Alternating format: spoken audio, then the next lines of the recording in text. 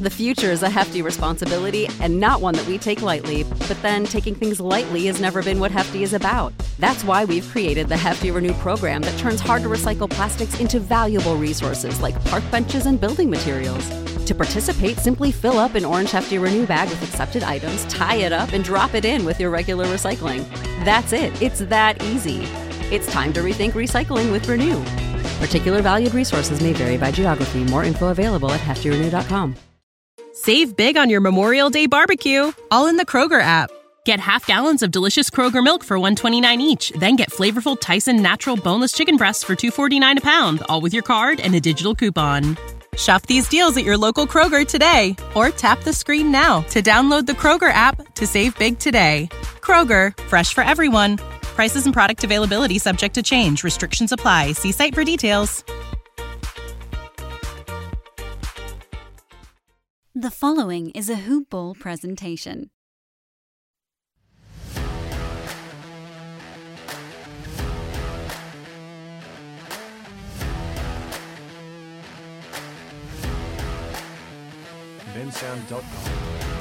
What is good, Bulls fans? Welcome to the Hoop Ball Chicago Bulls podcast here on the Hoop Ball Network. My name is Greg Mraz, your host as always. Appreciate everybody that is tuning in to this episode. If this is your first experience with us, welcome.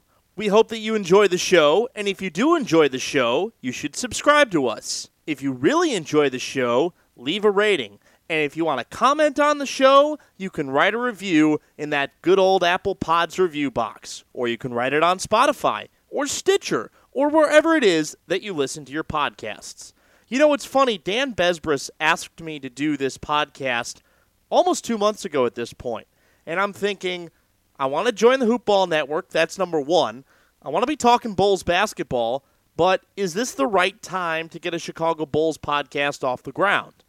I figured timing isn't everything, and you might as well just give it a shot and see what the content ends up delivering to you.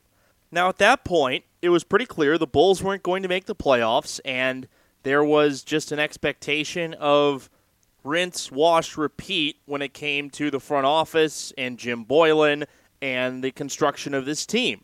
Well, the NBA comes to an end, at least for now, due to coronavirus. The season gets put on hold. It's pretty much expected the Bulls season is over, and then sure enough, the Bulls make a major move, and they hire Arturas Karnisovas to take over the front office, and John Paxson gets reassigned, Gar Forman gets outright let go, and the Bulls seemingly are going to be able to hire a new head coach if and when Arturas Karnisovas pulls the trigger. So there's been a lot of Bulls news in a period where many didn't think there was going to be.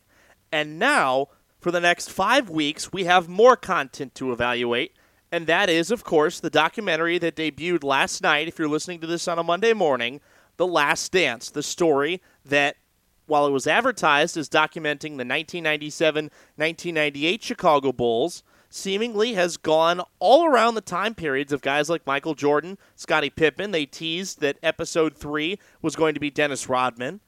I was just drawn in, fascinated. I was so looking forward to when this was going to debut, and it did not disappoint tonight. So our Monday episodes for the next couple of weeks are going to be our reviews of The Last Dance, or of the two parts from that previous night. Not of the series as a whole. I think as we go on, we'll probably be able to evaluate how each episode fits into the context of another.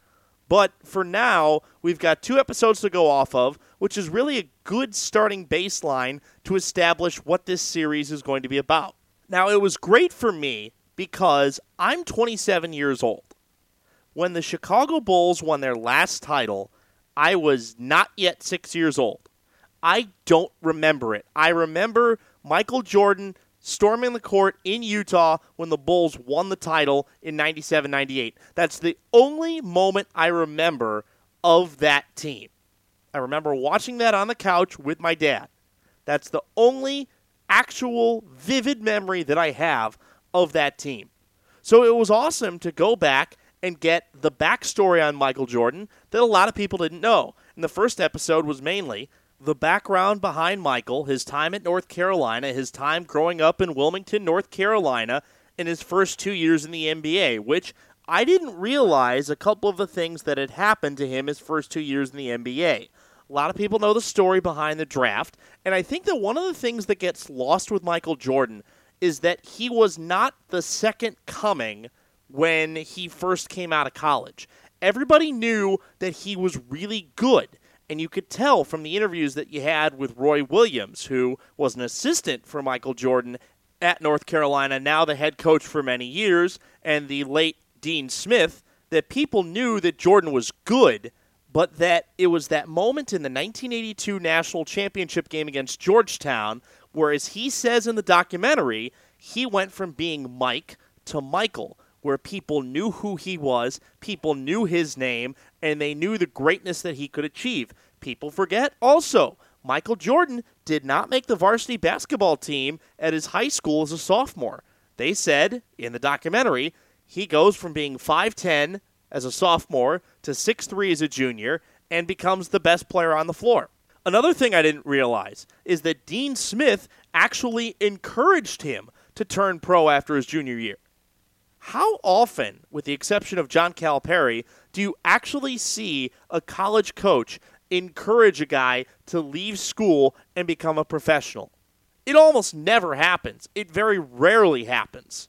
So as the documentary depicts, Jordan goes into the NBA and is just trying to become the best player that he can be. He wants to be the greatest. He is working harder than everybody else. And I think when people talk about this Michael versus LeBron comparison, we have to look at the fact that Michael Jordan had to work harder to achieve his greatness than LeBron did. Now, that's not saying that LeBron didn't work hard, but at their respective ages, meaning when they both would have been freshmen in college, who is a higher regarded player in that context? It was LeBron. But Michael became a great player. He had to work to become a great player. LeBron was already anointed as that great player and effectively had to work to maintain his greatness, which he proved he was great early on in his NBA career and maintained it.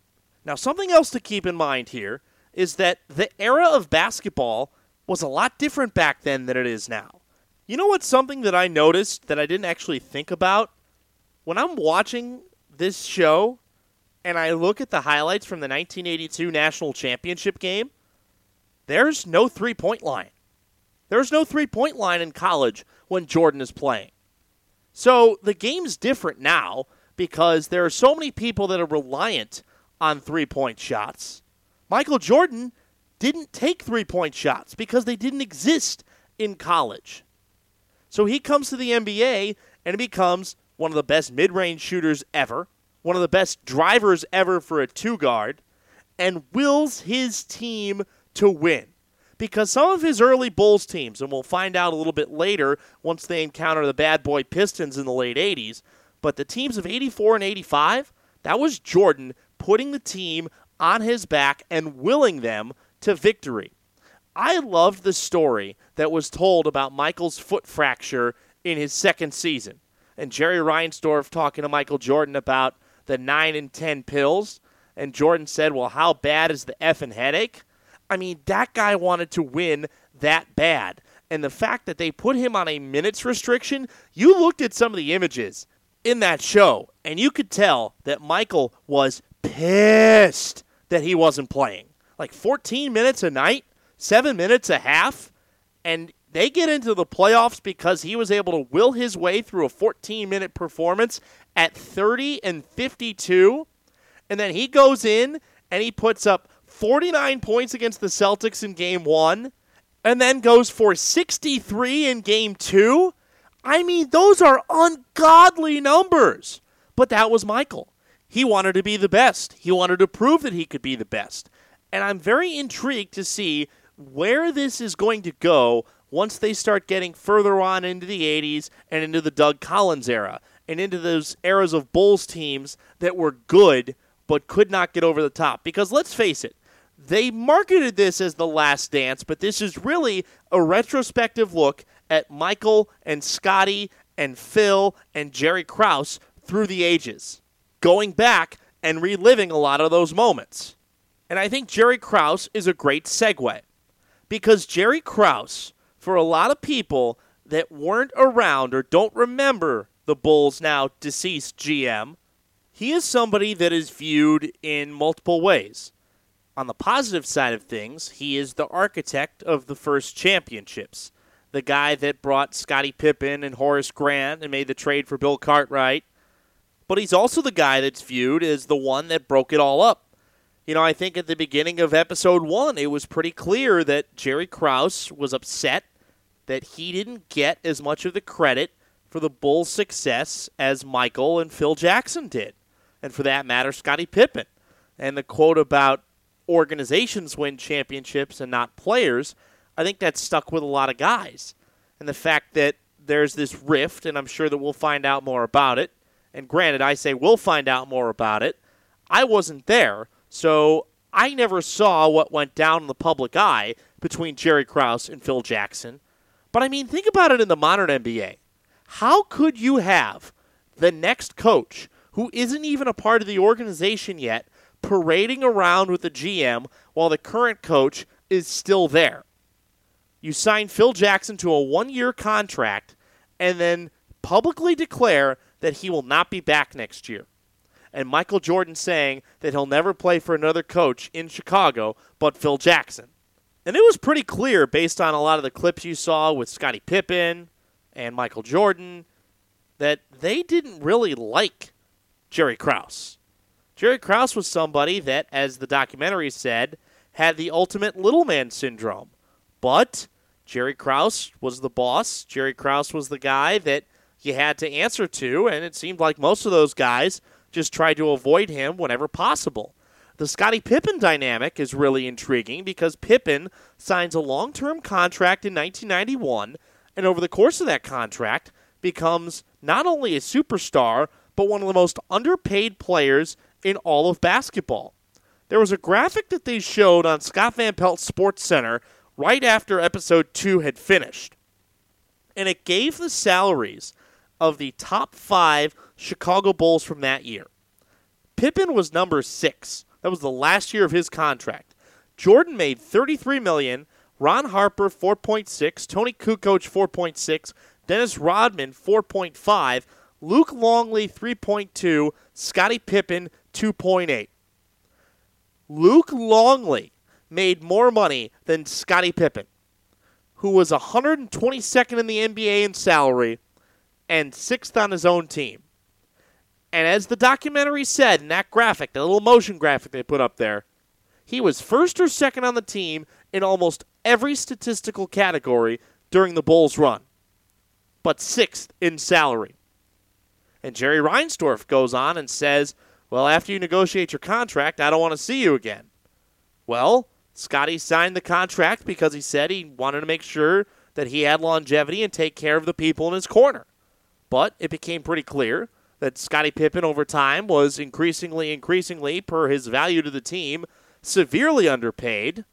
And it's understandable that with somebody like Jerry Krause, and maybe somebody in the purview of Jerry Reinsdorf, who is known as being cheap, that Pippen would have an issue.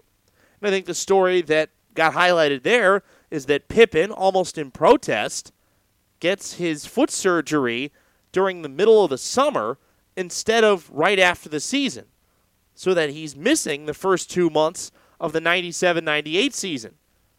And the documentary starts to highlight that the Bulls were not exactly a stellar team to start that last dance year.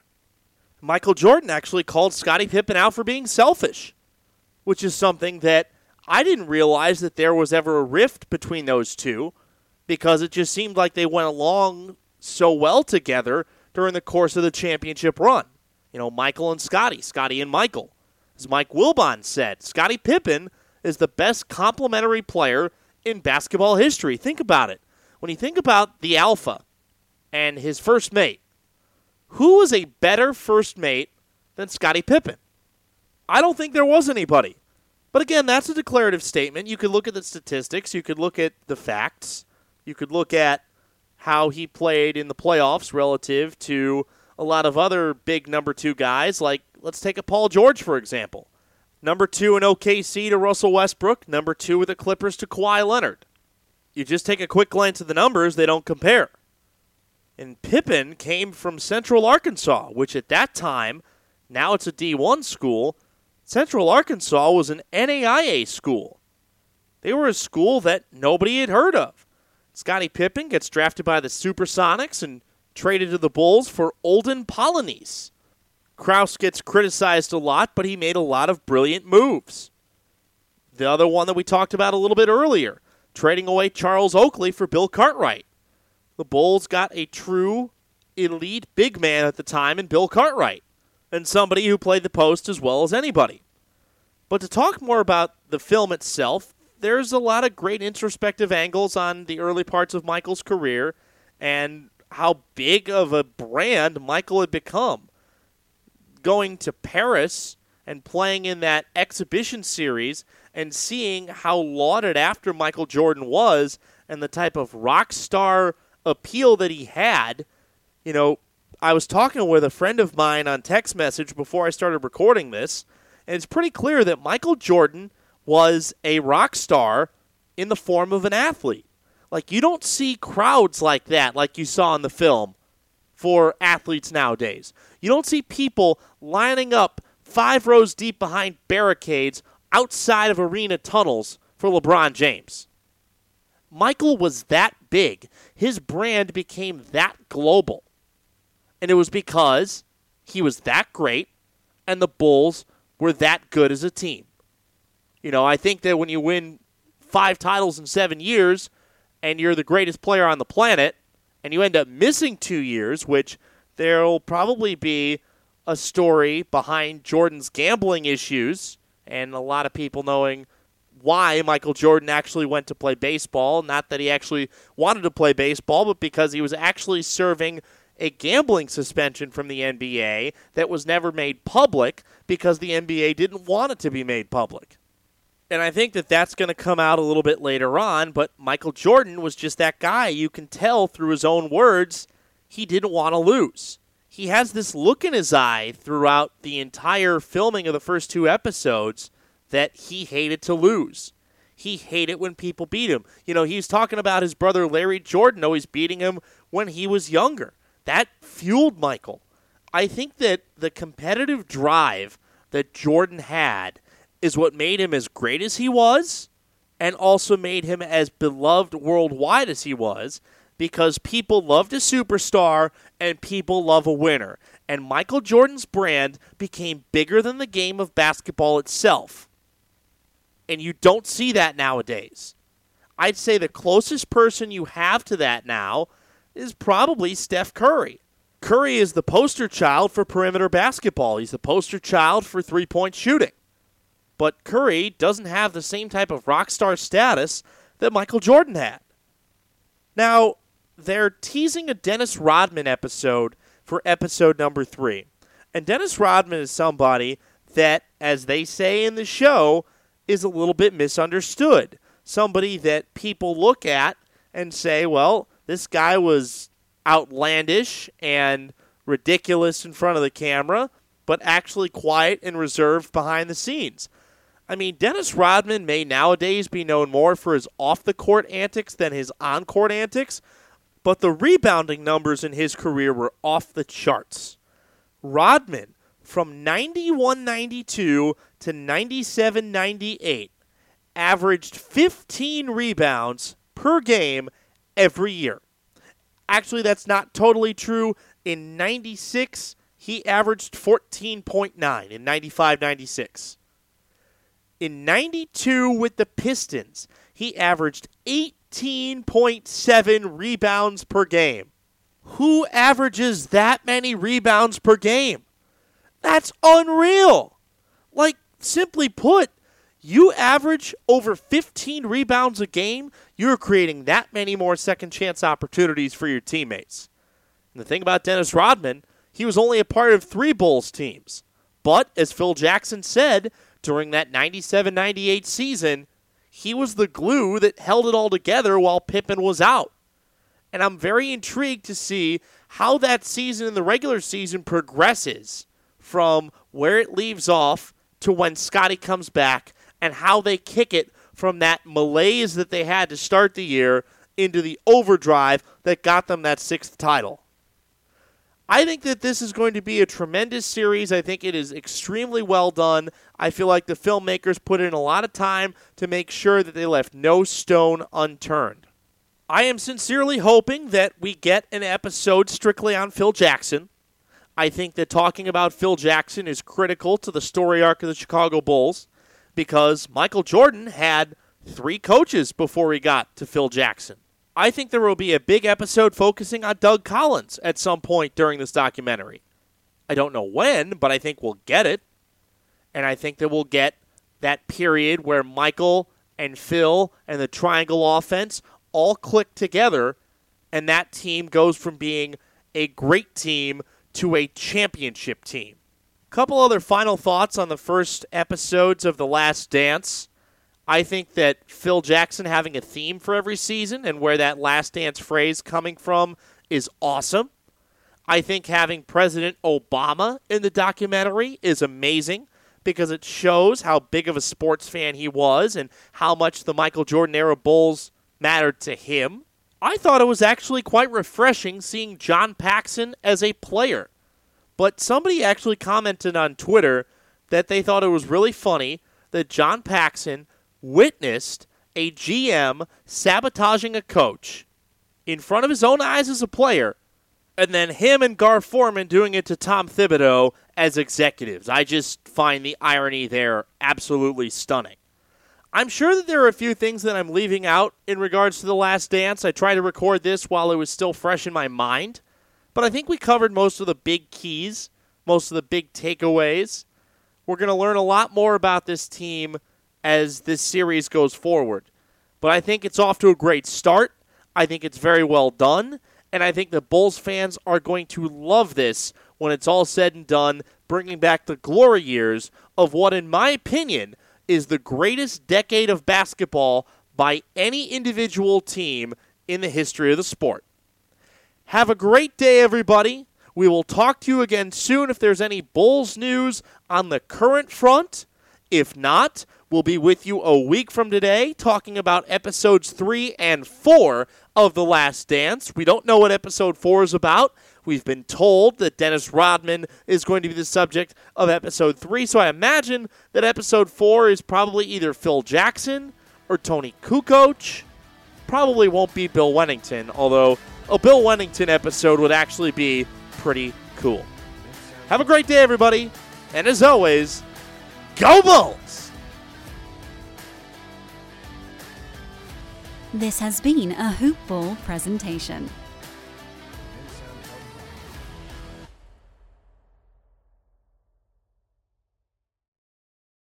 Save big on your Memorial Day barbecue, all in the Kroger app.